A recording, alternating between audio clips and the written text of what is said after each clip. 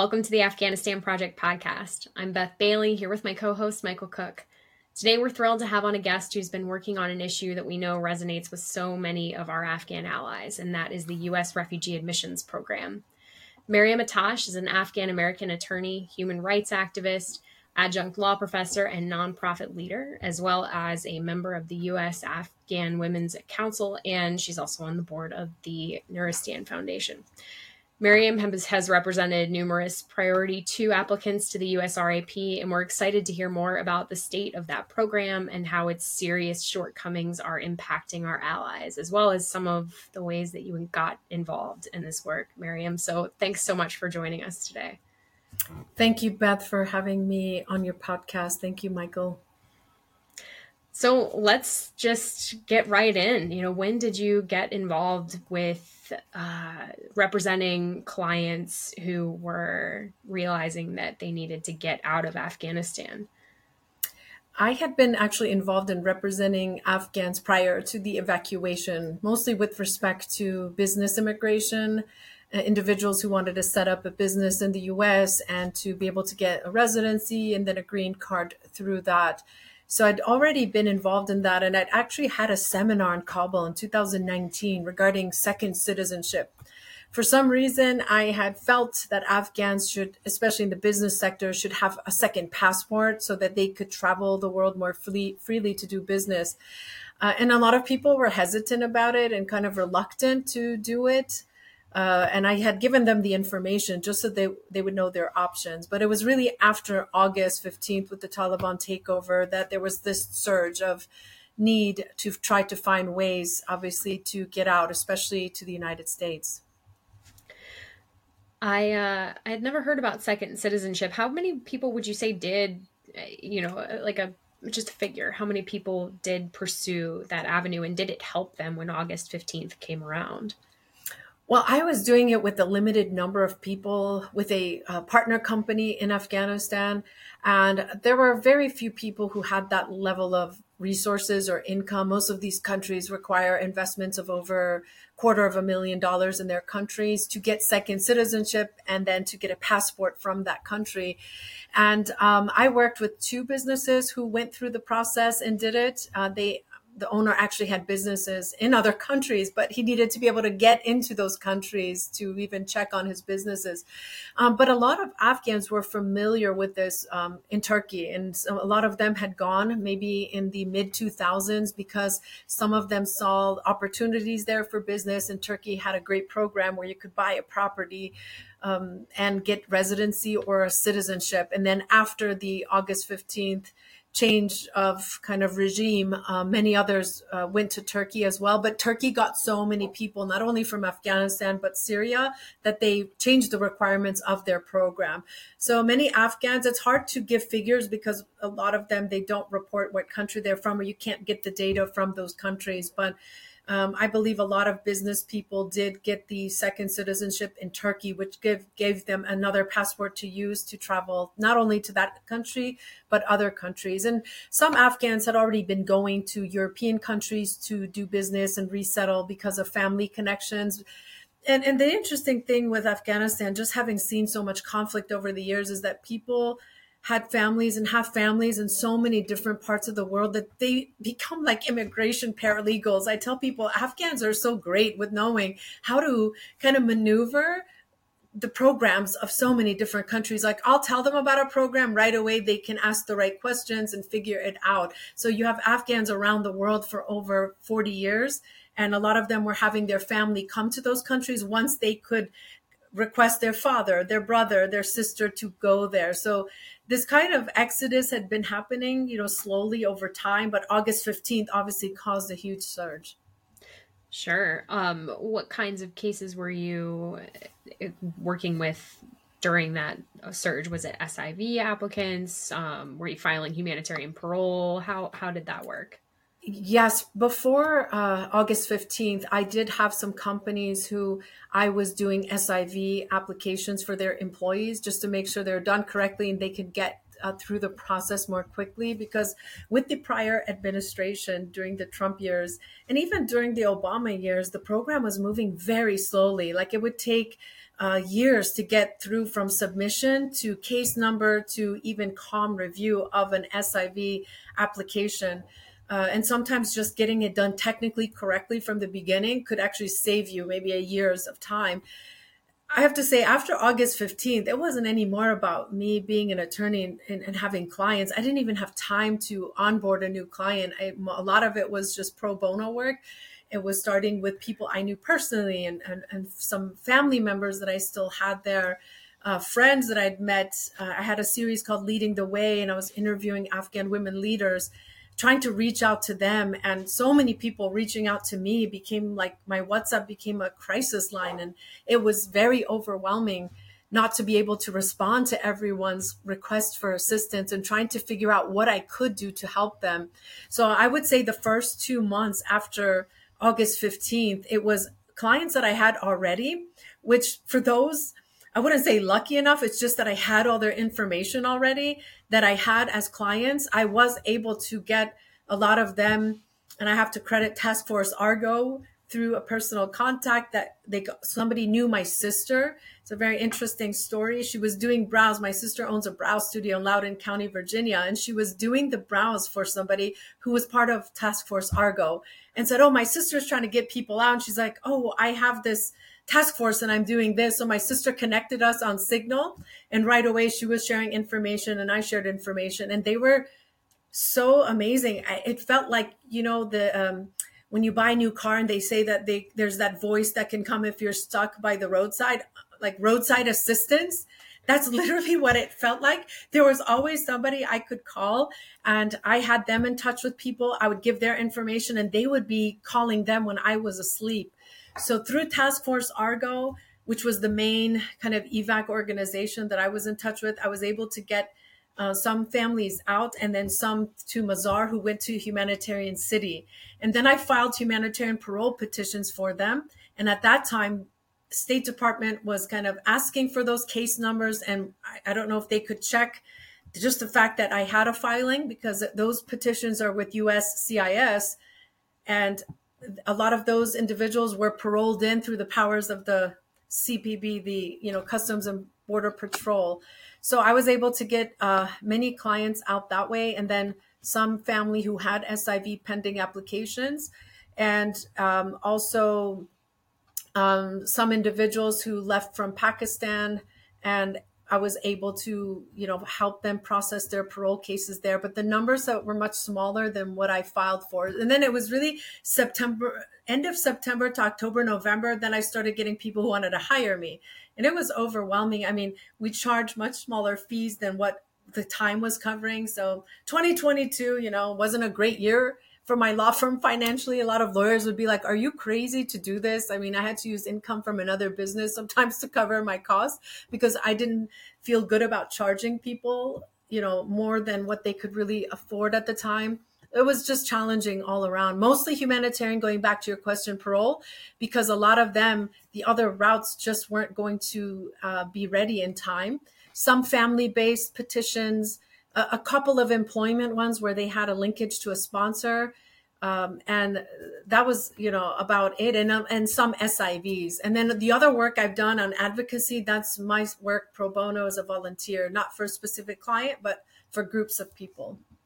So I'd love to ask a question. You might not be able to answer this, but the businesses that had you help with their SIV applications, that's new information to me, just because mostly what I'm hearing are intransigent businesses that don't want to provide the information because it's just overwhelming to try to figure out, I don't, can you name the companies that had you do that information, or is that not? Well, because of attorney-client privilege, as you know, I cannot share or disclose the particular name of a client. I would just say that there were 2 Afghan-American owned companies where they wanted to help their employees, but were overwhelmed with trying to put their documentation together, and their employees weren't well versed enough to put together their own petition. So we made like a package for each of them to be able to get their packages together so that they could be approved. And I'm happy to say most of those I started in fall 2021. And Most of them have gotten COM approvals by now. We're waiting for them either for care relocation or they're in third countries waiting for interviews. But those were companies that wanted to help their employees where their employee wouldn't have had the money to get the representation. It was a lot more work again, because then each person ends up having questions through the process. But there's many great organizations out there that are doing this for larger numbers of SIVs who have, they either have foundation or government grants to do it. And they are great with kind of shepherding people along the process. And the key with sometimes these applications are to try to get care relocation, which is this State Department program to relocate them to Doha, because the wait times in Pakistan for interviews have just increasingly got so long. And we know the challenges there, getting the visa, paying for that, spending the time there waiting while you don't have a job. So for SIVs, I tell them, if you can take the risk of staying in Afghanistan, try to stay there, because you going to Pakistan is going to lead to a lot of other challenges for you. You might be running out of resources trying to wait there. Yeah, and what about P1 and P2 applicants? Are we seeing any success with people getting out on those programs? So going to P1 to P2, for those who don't know what these programs are, it is called a priority refugee program. That's through the PRM, what's called Population, Refugees, Migration Department of the Department of State.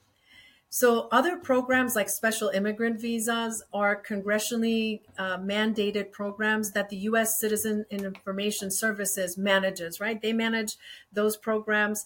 And for SIVs, there's no visa, the visas are available right now until such time as those congressionally authorized numbers are given.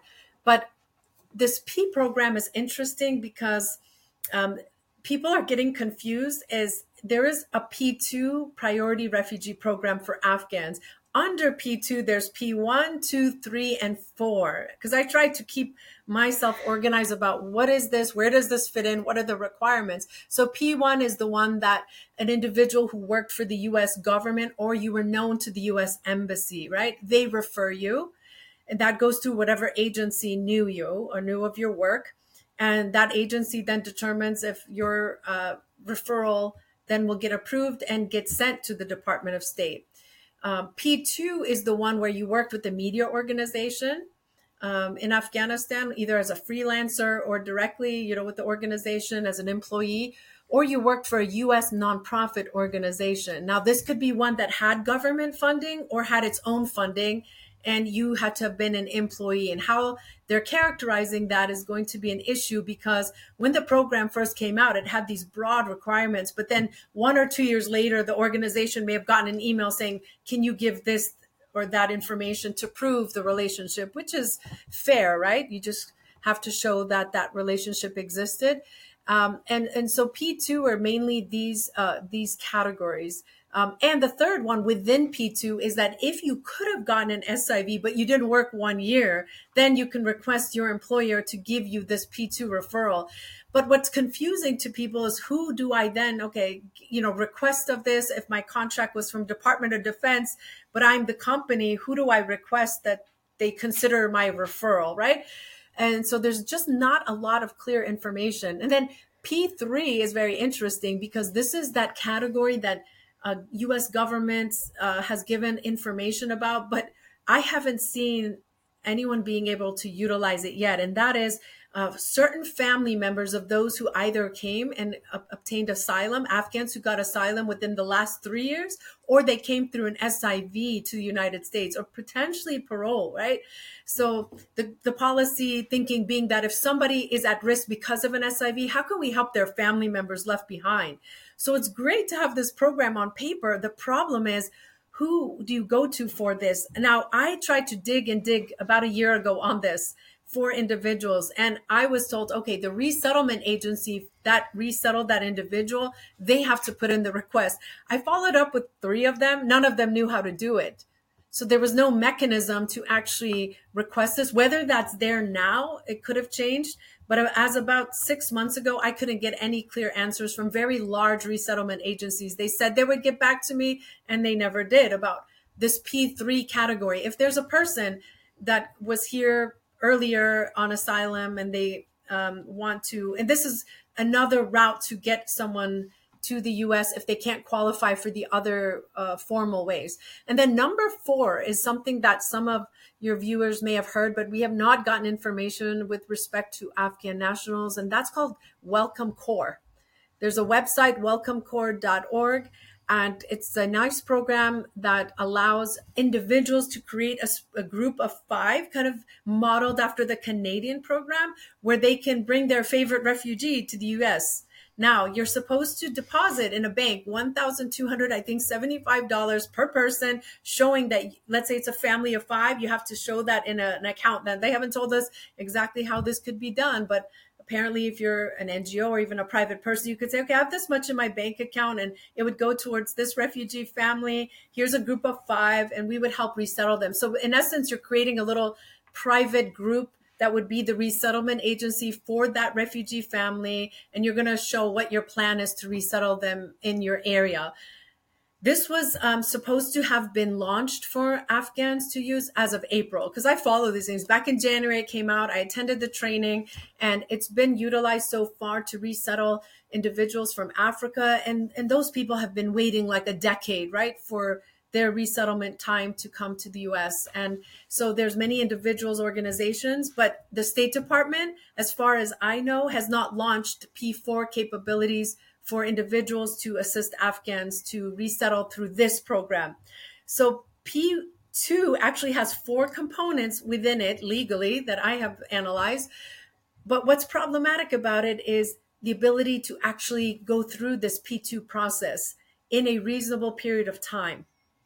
And that is the challenge that I think hasn't yet been solved. It's been over a year and a half that the State Department has said that they would set up mechanisms to have what's called a resettlement support center in Pakistan. We keep hearing that the Pakistani government has been pushing back on this because they don't want to encourage more Afghan refugees to come. But then the State Department, so far, unless they're working on a plan and they're launching it soon, they have not set up that capability in another third country. And what's happened is that many people who did get P2 referrals and case numbers were told, they were encouraged to go to Pakistan shortly after the August Taliban takeover. And it's been now 2 years. They've been waiting there.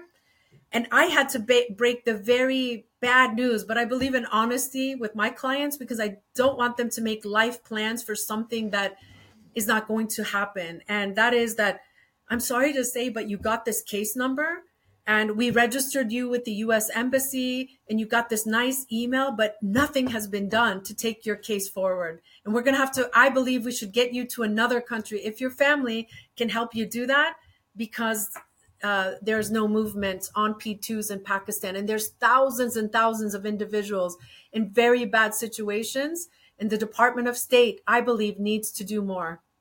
And yeah, I've heard that they have begun processing, but no one will say how many. Interestingly, I would like to go back to P3, the reunification, because I wondered what your take on this is. I recently talked to a large number of resettlement individuals working on the resettlement issue, and they talked about all the children who were brought here without their family members in the NEO. And I wondered, do you think P3 is being utilized to bring their parents over here? Because I did have a close contact whose parents were brought to, gosh, I can't remember actually. Oh my goodness, he called it Camp Casey, CAS. But they were held up. They were supposed to take 2 months to process, and they were held up for about 5 months because they were the government was bringing over all these families of children who were brought over on the NEO. So do you think that that is being utilized to that end, P3? I believe it is. And I think CAS, what you're referring to, is the military base in Qatar that's used to process Afghans for immigration purposes. Now, what's interesting, what's happened in CAS is that some individuals, the numbers are very limited. I had seen a number of about 1,600, and it was somebody shared it on an advocacy call that, and I was trying to ascertain, was that the primary or primary plus family? Because if it's primary plus family, that's a very small number of individuals who were likely processed through P1, P2. So they were relocated from Afghanistan or perhaps Pakistan to that military base. And what happens there is they take what could be a 3 to 5 year process and they condense it down. So it's like an expedited, fast tracked refugee processing.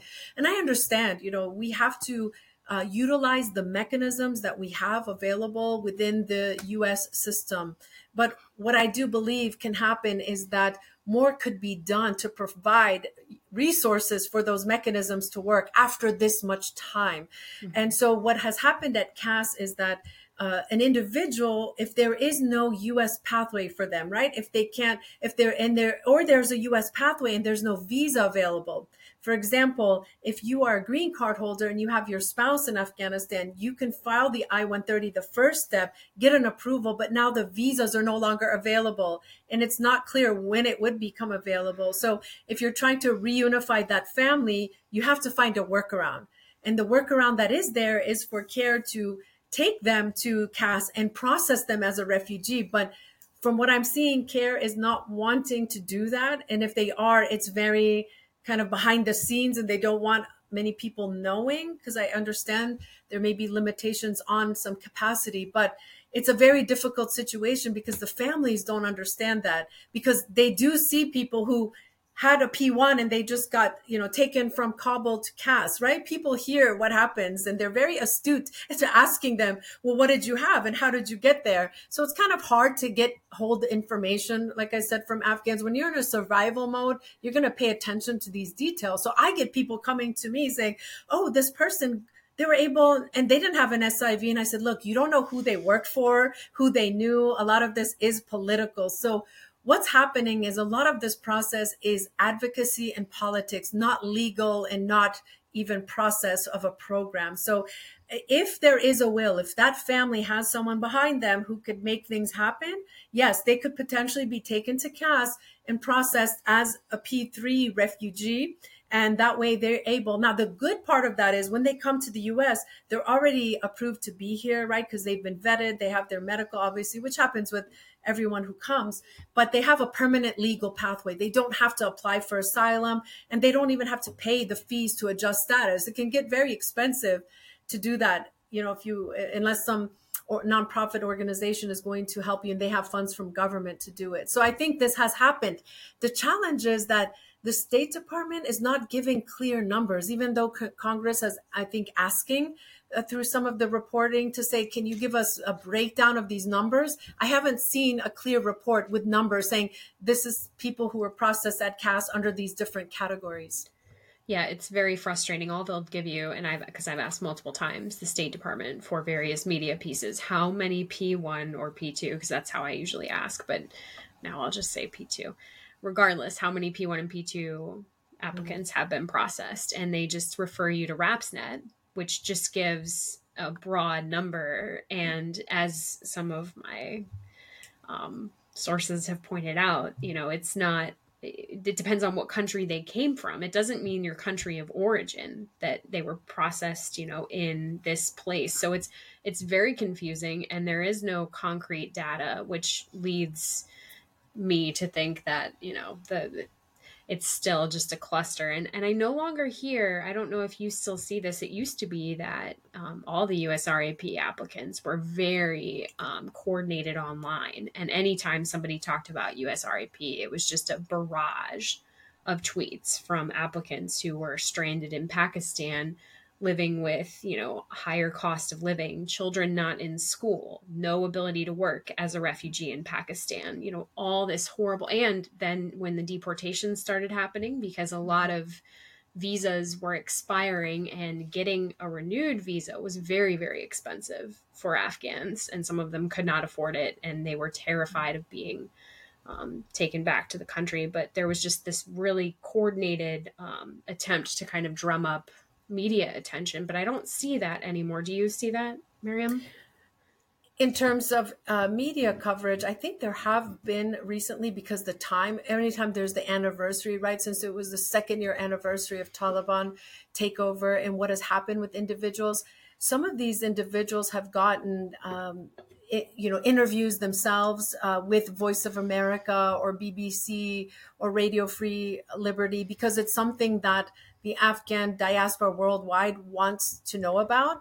But in terms of media coverage in the US, I have seen some articles, including ones that you have written and others that have gotten in written press. Very few of like television coverage. People, reporters don't seem as interested about this story. But I think what's important to keep in mind here is that Afghans understand these things take time because they've seen family go through this. My family, when they came in the late 70s, early 80s, and people had to go through Pakistan, I was lucky because my father was in the US on a scholarship and we came as tourists to visit him and then got political asylum. But many Afghans became refugees in Pakistan. But under President Reagan's program at that time, they were doing like this expedited refugee processing. And it really shortened times because people don't understand. And when I see the reports, I feel so bad for people who are in refugee situations from other either conflict situations or really dire economic situations or ethnic situations where they're forced to leave their country and they're living in such difficult situations in third countries where they don't have visas or rights to work. Then they're waiting because the wait times can be 8, 10 years, 15 years to be able to get to another country. Because one of the things that I've had to write about in my humanitarian parole petitions, I'm getting requests for evidence, right, from the US government. And they're asking me questions that they know the answers to. So I get very frustrated with this. It's like, come on, USCIS, you know that UNHCR registration doesn't give any right of protection and it's not giving any guarantee of resettlement. Why are you making me give you a report telling you what you should already know? It feels like a game sometimes. But what am I doing? Okay, I'll give you that expert opinion from a professor, right, who's done this for 23 years. So she can tell you that, when a refugee registers with UNHCR, it really means nothing for them. It's just a way for them to figure out how many refugees are in that country. And it's up to that country. Are they a signatory to the refugee convention or not? If this person even gets any protection. And even if they are not pushed back out of the country, does that mean they can work and have any benefits in that country? Is UNHCR even helping them? Or is UNHCR going to help them find a country to go? No, because UNHCR will say, sorry, we're just an organization that takes your information and it's up to a nice country in another part of the world to allow you, to come. So there's a worldwide crisis with respect to refugees to begin with. Now, on top of that, the State Department, though, and the US government deciding that, we're going to encourage Afghans to go through this program. And a lot of people remember they were told, go to Pakistan and wait there. And within a year and a half, right, your case will be processed. When I saw that, even at that point, I didn't really know the full scope of the problems with refugee processing. And it gave people hope.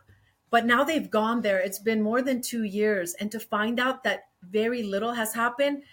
And here's the thing, I don't like to play the race or religion card, but I just look at the numbers and I look at what was done for United for Ukraine.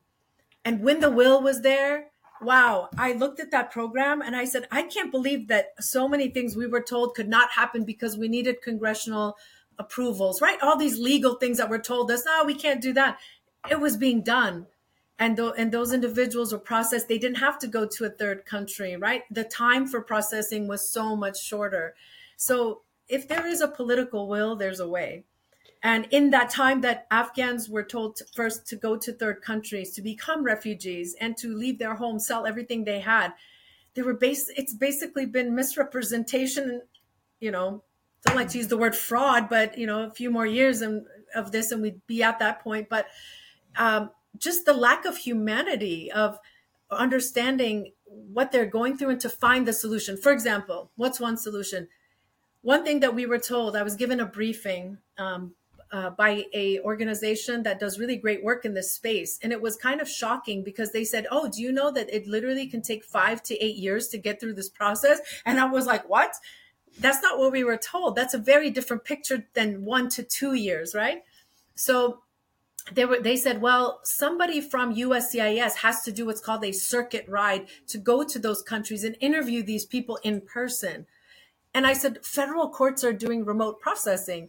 Why are they not doing video interviews? Why are you making these extra hurdles? And we're always given this legal reason, oh, it's in this section. But when there's a will, there's a way to find a way around that. And that's what's the frustrating part, right? Everybody understands there's resources. Yes, the situation in Ukraine required there to be a response to assist people there. But when that was done, why can't this be done for Afghans? And the way I see it is there's just lack of will to do so. And I'm not saying there's amazing people working at the Department of State and USCIS doing their job, but they're working within a system. And unless from the top there's some other directive given, they get constrained by what options they can even offer. So that's what's frustrating. Why it has taken so long to find solutions? Why can't they find other countries to negotiate with? Uzbekistan, Tajikistan, the northern countries, to say, listen, if we create this program, Afghans would come here to process and leave your country because they don't want to stay in your country. So this would be good for you, for business, right? What does the Department of State and the US government say? Well, Afghan, if you want to get an interview, get yourself to a third country, even a regular interview. I analyze so many countries' laws to find places to get my clients for interviews. Have had some success, but then you go there and there's another challenge. For example, got my client to a third country. We said, this is the language. She speaks Dari. They won't give a translator. They won't let the petitioner, who's her fiance, be the translator. They won't let us do a remote translation. So I've been on LinkedIn trying to find an Afghan, or even, will they let an Iranian, right? Can an Iranian national go to an embassy for translation? So they put this other hurdle in front of you when those hurdles could be resolved. And that's the frustration. It's that's a hurdle that sticks here too. I wrote a piece a while back about a family who came across the border with Mexico and claimed, asked for asylum, and they've been rejected in immigration court, or they've gone twice to immigration court, maybe 3 times, but they had their case dismissed, rescheduled because there was no translator. And then they came back and still no translator, and a family member had come the first time, and the judge just, was like, well, that no. And you just, then the third time the judge asked, well, what happens if I send you back to Afghanistan? And that just floored me. Like, do you not know? I don't think people do know. I don't think they quite understand. I see that a lot. It's very distressing. And that was a lot from me. But my question for you would be, are you getting clients now who have come across the border with Mexico and are attempting to do that kind of, it's a more punitive process of claiming asylum? I have had a number of individuals approach me, and I try to refer them to nonprofit organizations that, again, have government funding, where I could try to find them a resource that they could utilize. Because if I were to build a team around a defensive asylum case, it would just cost them too much money that they usually don't have. So I've seen these situations, and, I'm all about legal immigration. And what I'm finding is that individuals, when they get in these life-threatening situations, obviously with their children or family at risk, then they have to find whatever the way they can. And when the legal immigration system is broken, then people will go to what is working. And then sometimes the unofficial routes are working, and people will take that risk, because making that journey to get into Mexico is not easy. And a lot of things can happen in that process. What has happened in the southern border generally has actually been quite interesting, because it's a management of a bigger problem.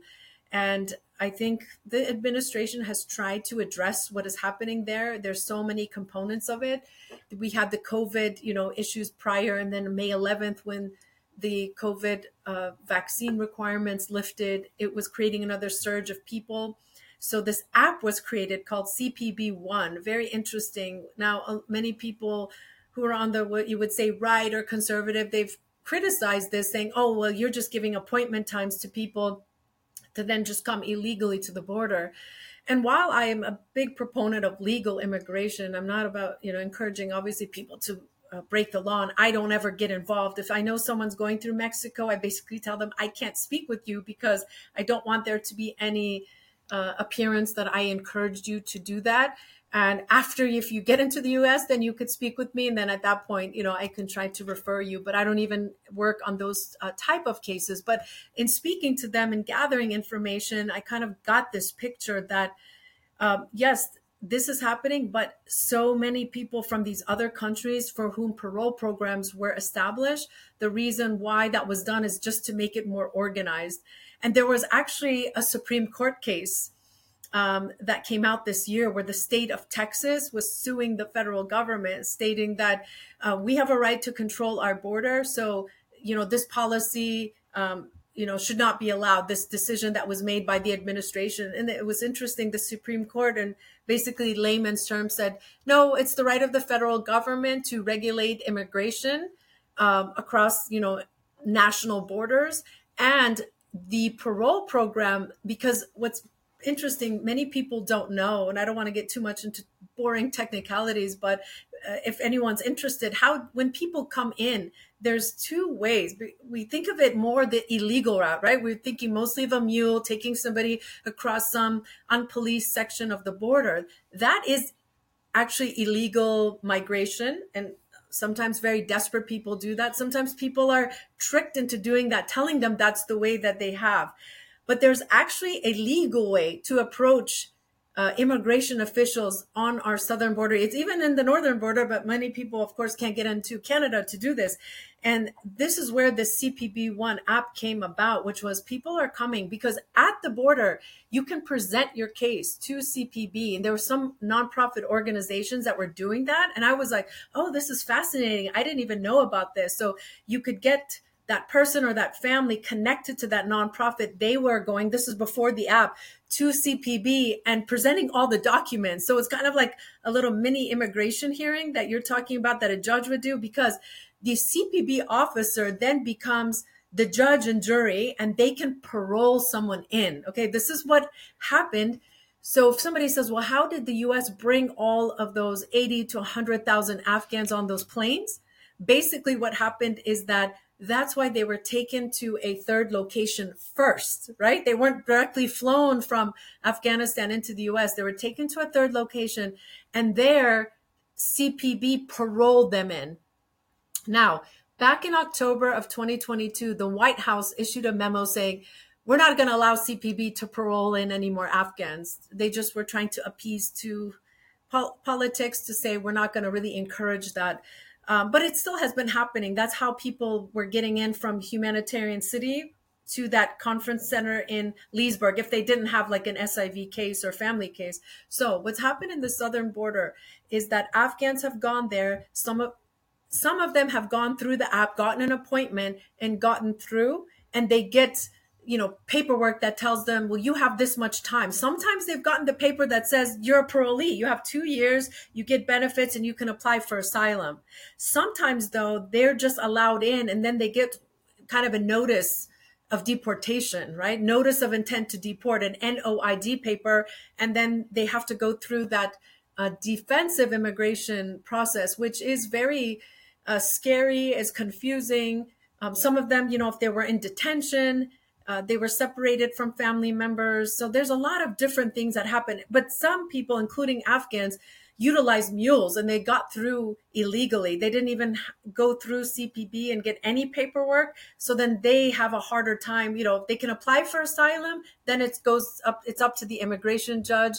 And they really do need legal representation. I mean, as smart as Afghans are with immigration issues, they don't know that at every step of the way, there's a little landmine waiting for them. And the government doesn't have to be looking out for their interests, right? They really need an attorney. And there's some organizations that do this work that then can represent them in court. Absolutely. Yeah. The family that I wrote about, they were given conditional parole at the border when they requested asylum. But, you still have to go and appear. And the other thing that's interesting is the CBP1 app is only available in, I believe, English, Spanish, and Russian. And so if an Afghan speaking, Pashto or Dari is trying to navigate that app, they need to have somebody who speaks those languages well, I would imagine, to... Well, if they've gotten to the southern border, they were smart enough to figure out how to do that, right. I would say, right? They must have gone through Yes. some country in the South and gotten their way up with individuals who spoke Spanish, English. So they must have been able to navigate. So yes, they put it in those other languages, obviously because of the numbers of people. Still, it's very low numbers of Afghans because they have to get a visa to one of those countries to be able to then even try to make that dangerous trek to Mexico. Yeah, CBP just released the numbers. I asked for them, and it was 10,000 Afghans in the first 9 months of this last fiscal year, which was a huge increase from the 1,160 in the previous fiscal year. And that's, like I said, that's just for the first 9 months. But that, the Brazil route, which is what most of them are using, has become so popular, and people are willing to take that risk, but it's very dangerous. And I've had a lot of people ask me about it because I've reported on it. And I always remind them, like, this is not, I would never, ever recommend taking on that level of risk. I've heard of people, pulling babies out of the river in, the Darien Pass. Like, it's not a safe place to go. Beth, is that number the number of people that have been accepted into the U.S. through the Mexican border?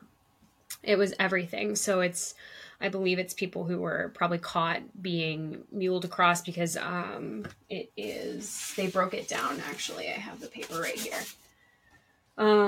Some of them were brought in through CBP, some of them through U.S. Border Protection, and some through Office of Field Operations. And I don't know what the breakdown of, how those organizations, why that particular group brought those people in. I mean, for instance, in the first 9 months of fiscal year 2023, it was a breakdown of 5,095 CBP, 4,927 USBP, and then 168 Office of Field Operations. So it's usually, I think that holds actually, yeah, I'd say that's about accurate. Half CBP, half USBP, and then a couple OFO for each of the other years too. But, I've talked to people too. I wanted ICE to tell me, how many people are in custody who are Afghan right now, because I've had nonprofit people tell me, yeah, there are Afghans in ICE custody and they won't let us talk to them. And that's another huge concern that, we've created this crisis. It's because of our failure to process P2, our failure to process SIV applicants. And then the people who don't even fall into those categories, all of the people who should be covered by the Afghan Adjustment Act, if we finally pass it, what are they, what do we tell them? Well, Beth, I think you point out something very interesting because, most Americans are good people. They are civic oriented and they want to help others. And of course, people think about their jobs and their life and making sure that they have their family's needs met first before they can think about helping kind of others. But I think what the veterans have realized is that this really has nothing to do with the Afghans. This has to do with who we are as a nation and a people. What do we want to be known for? Because as you said, this accountability. Now, no one's going to say, okay, all the problems in Afghanistan were the US's fault. No, there were Afghan warlords and leaders that failed the Afghan people, that were more interested in lining their pockets and working for foreign governments than they were representing the poor, the masses of poor people that they needed to help. You have countries around Afghanistan who are utilizing still Afghanistan to fight proxy wars. There's countries that are just interested in the resources, and those we see now, who's there trying to now get minerals and be there for economic reasons. And that's what they were interested in Afghanistan for. And we had the US that had its own strategic interest in the country, but in doing that, got the government and the people and veterans and nonprofits so involved in saying that we need to help this country rebuild, because we forget what happened before. The Afghans helped to defeat communism. Look, we're still worried about now what Russia is going to do, right? For a while, Russia was just, nobody was really thinking about Russian kind of threat to US. But I remember it because my life was affected because of that conflict. I lost family members. I lost a grandfather. So at that time, what the Afghans did was fight for the freedom of the world. And this is where it makes me very sad that Afghans are having such a hard time getting visas, because people are treating them like they're terrorists and like they are the worst people on earth. And so that's what I always like to remind people. Yes, I was born in that country, so I have some bias here, but let's just look at history. When did the Berlin Wall fall?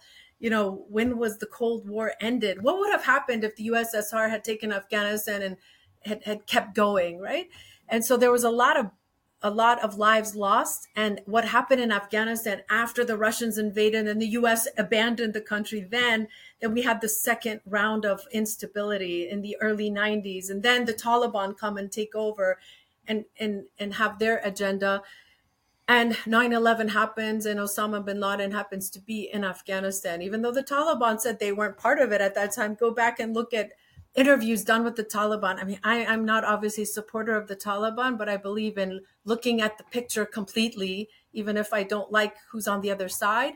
And so we went into Afghanistan stating we had a goal. So once we went in there and then we created this program, we kind of pulled the plug on a patient that still needed life support. And why it needed life support was our issue, because for so many years, I was in so many meetings and we would say, stop supporting warlords. And it was a policy decision to do so. Nobody had to give them millions of dollars and give them.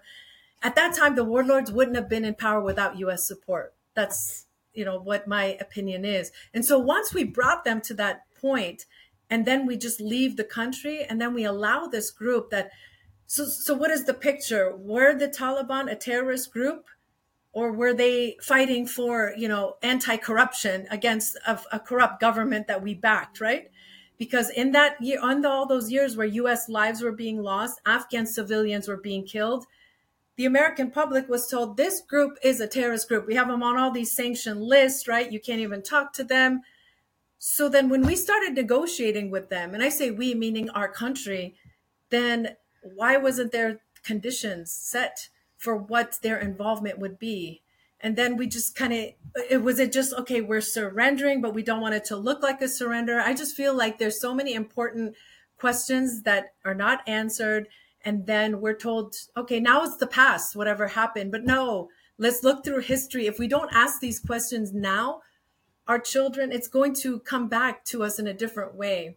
So I think when you talked about accountability, I think these programs, otherwise people say, well, I don't care. This is the immigration system. Why should we do anything for these people? So I think that reminder that this is about accountability. The US was part of why there is a problem there now. Yeah, and there is an incredible level of disinterest or misinformation, I think, about Afghans worldwide. I've not ever heard a good story about an Afghan relocating to a country. It is always a story of, I feel like an outsider here, people are not kind to me.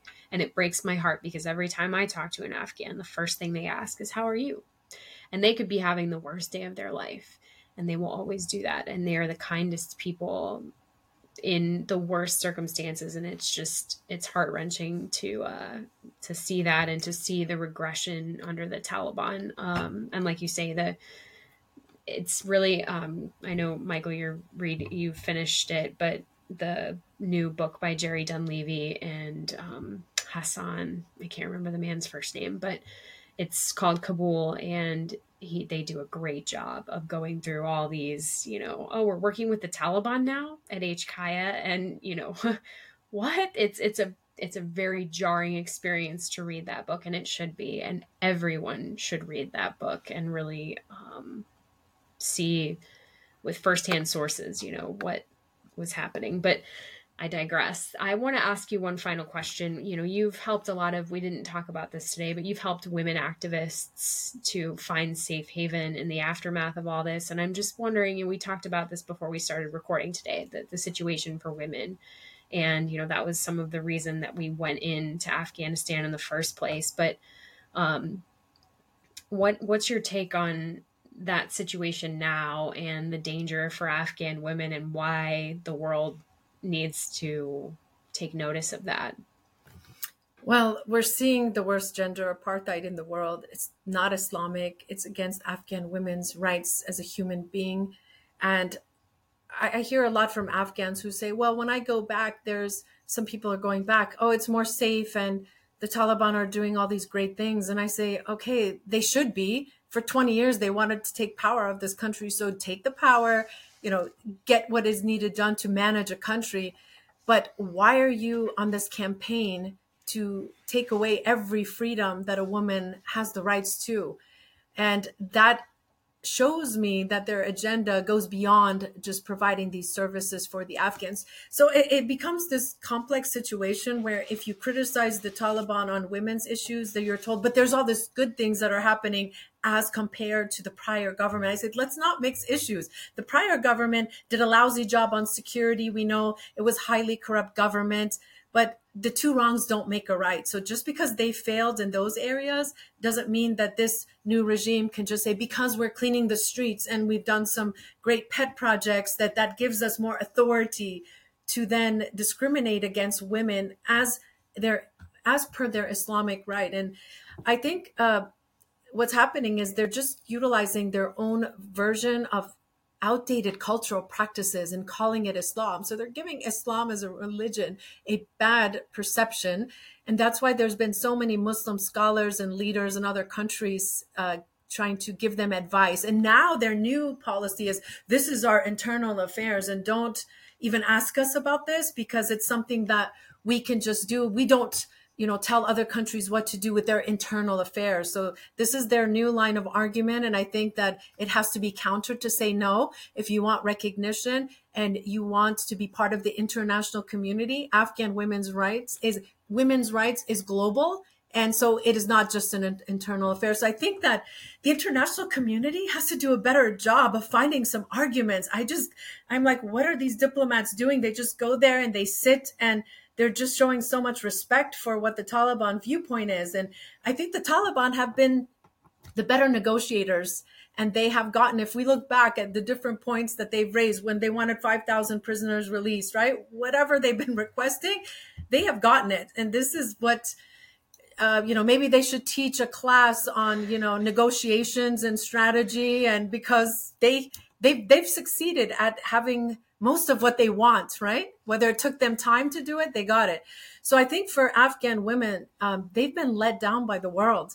And there's few organizations and people who still care. Most are silent. They're not doing what they can to speak up, speak out, and take action. I mean, the U.S. government has a person who has a specific mandate, Rina Amiri. She's doing a great job, in my opinion, but with respect to the limitations she has to go and deliver these messages and to try to convince the Taliban of why these policies are not good. But if the Taliban don't listen and there's nothing to back it, no enforcement and no ability to use money or any kind of pressure, then the Taliban will just sit there and say, thank you very much. And what they've done is very interesting. They take a person who's a spokesperson and then the leader, it's like the good cop, bad cop. The person who makes the decisions is never there. So they say, thank you very much for presenting this opinion. We'll get back to you. And then they go and say they've passed along that, well, I'm sorry, but I don't have authority. I watch it and it's like theater. And I say, I can see exactly what you're doing, but it's working. And so the international community, I think, still has to help Afghan women directly as much as possible to make sure their basic needs are met, because I do believe that there's a responsibility, like you said, an accountability to helping them when they were told, if you back this agenda, we will be there for you.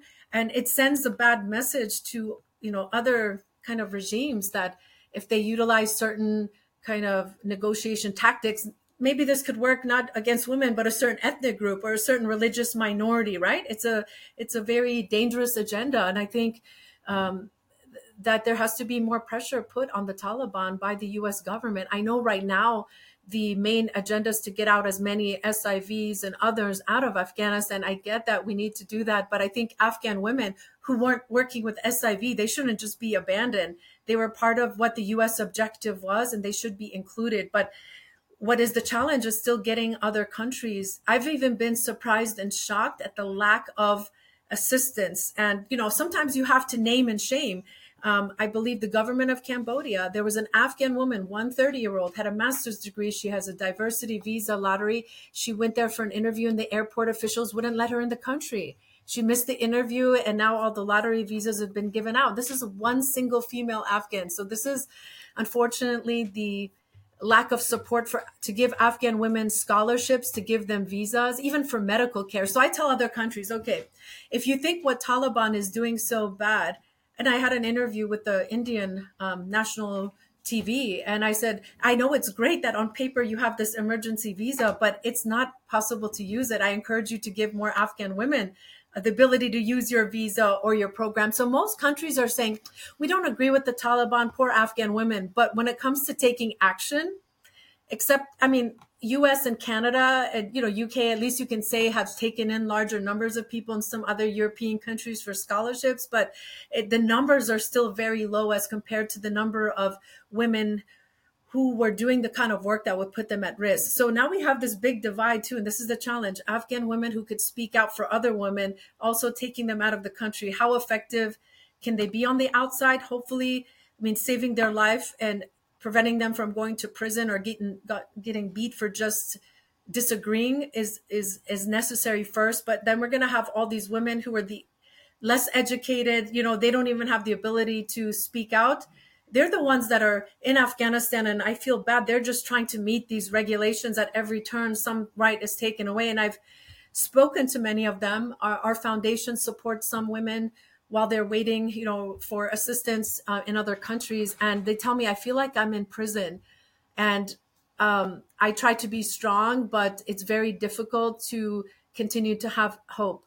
So that they're getting a lot of mental health issues, feeling like they can't work, can't go outside as much as before, and they don't have ability to have somebody take care of them.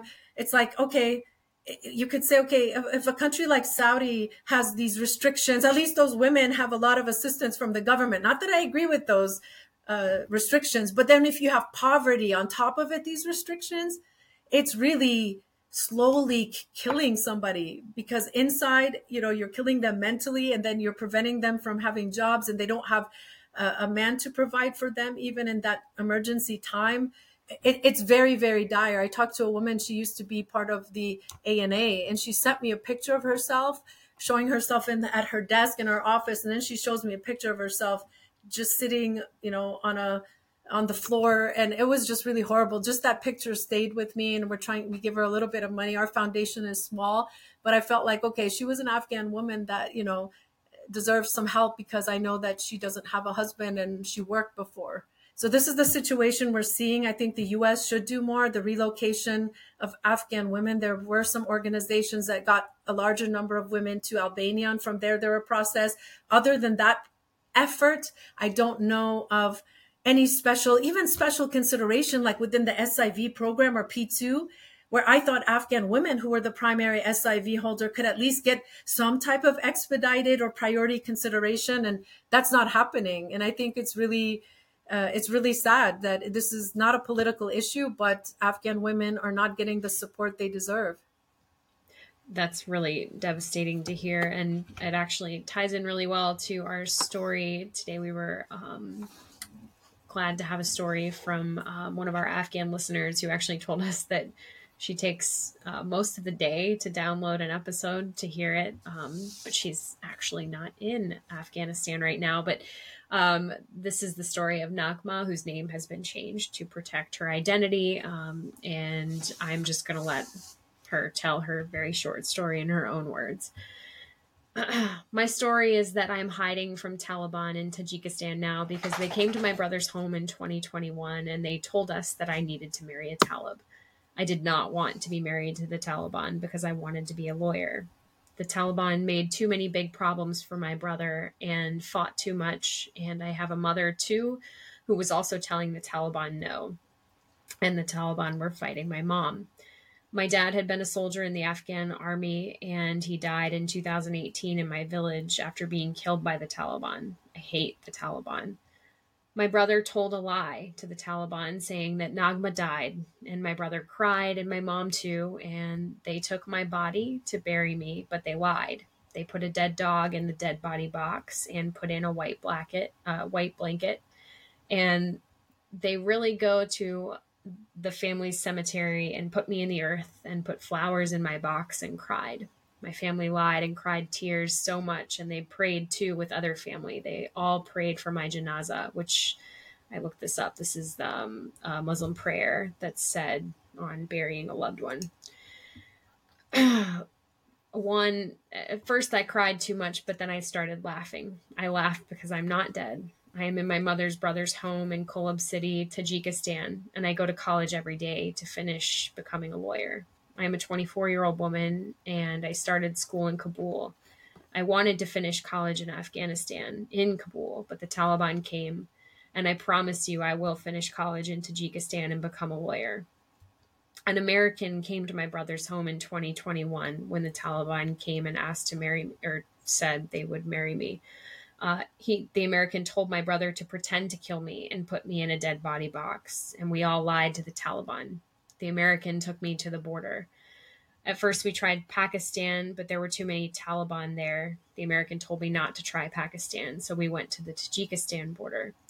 I do not know the American's name, but I see his face and I know his voice and I remember it. He saved me. I was really grateful to get that email in our show inbox, and to any other Afghans who want to tell stories like that, or stories that might be harder to tell, you can send those to our show email, which is the Afghanistan Project Podcast at gmail.com. Mariam, it's been such an informative time. I've definitely learned a lot, and I'm so grateful for all the work that I'm sure you're going to continue doing on behalf of the people that deserve to get here, to have that processing completed, and to find a place of safety. So thank you for joining us tonight. Thank you, Beth. Thank you, Michael, for having me on your podcast, for having this podcast and telling the stories and to share solutions to some of these issues. I know we can discuss the problem so we can get it, to the people that can do something about it. We're not policymakers at this time, so we don't make the policy. But if we can affect that change, I think we can do it collectively. I've seen this happen through history, like I said, in my life, having seen these different cycles. And when people don't ignore it and they keep the pressure on, I believe that then the policymakers can't ignore what's happening and have to find the solutions. And so what inspires me is I've met so many different Americans that I had not met in the last 20 years, in the last just 2 years. And the level of commitment they have, I do feel confident that their level of commitment will help us to improve the situation, because it's something that, again, as I mentioned earlier, it's not about just helping the Afghans. It's about what it means to be an American and to uphold the values of our country. And I think that's what Americans should realize, so that we don't lose sight of why this is important. But thank you again for having me on your podcast. Well, thanks for being here, and thanks to all our listeners and viewers for sharing your time and supporting the people of Afghanistan and upholding those American ideals. So Tashakor, and we hope to see you again soon. Tashakar. Tashakor.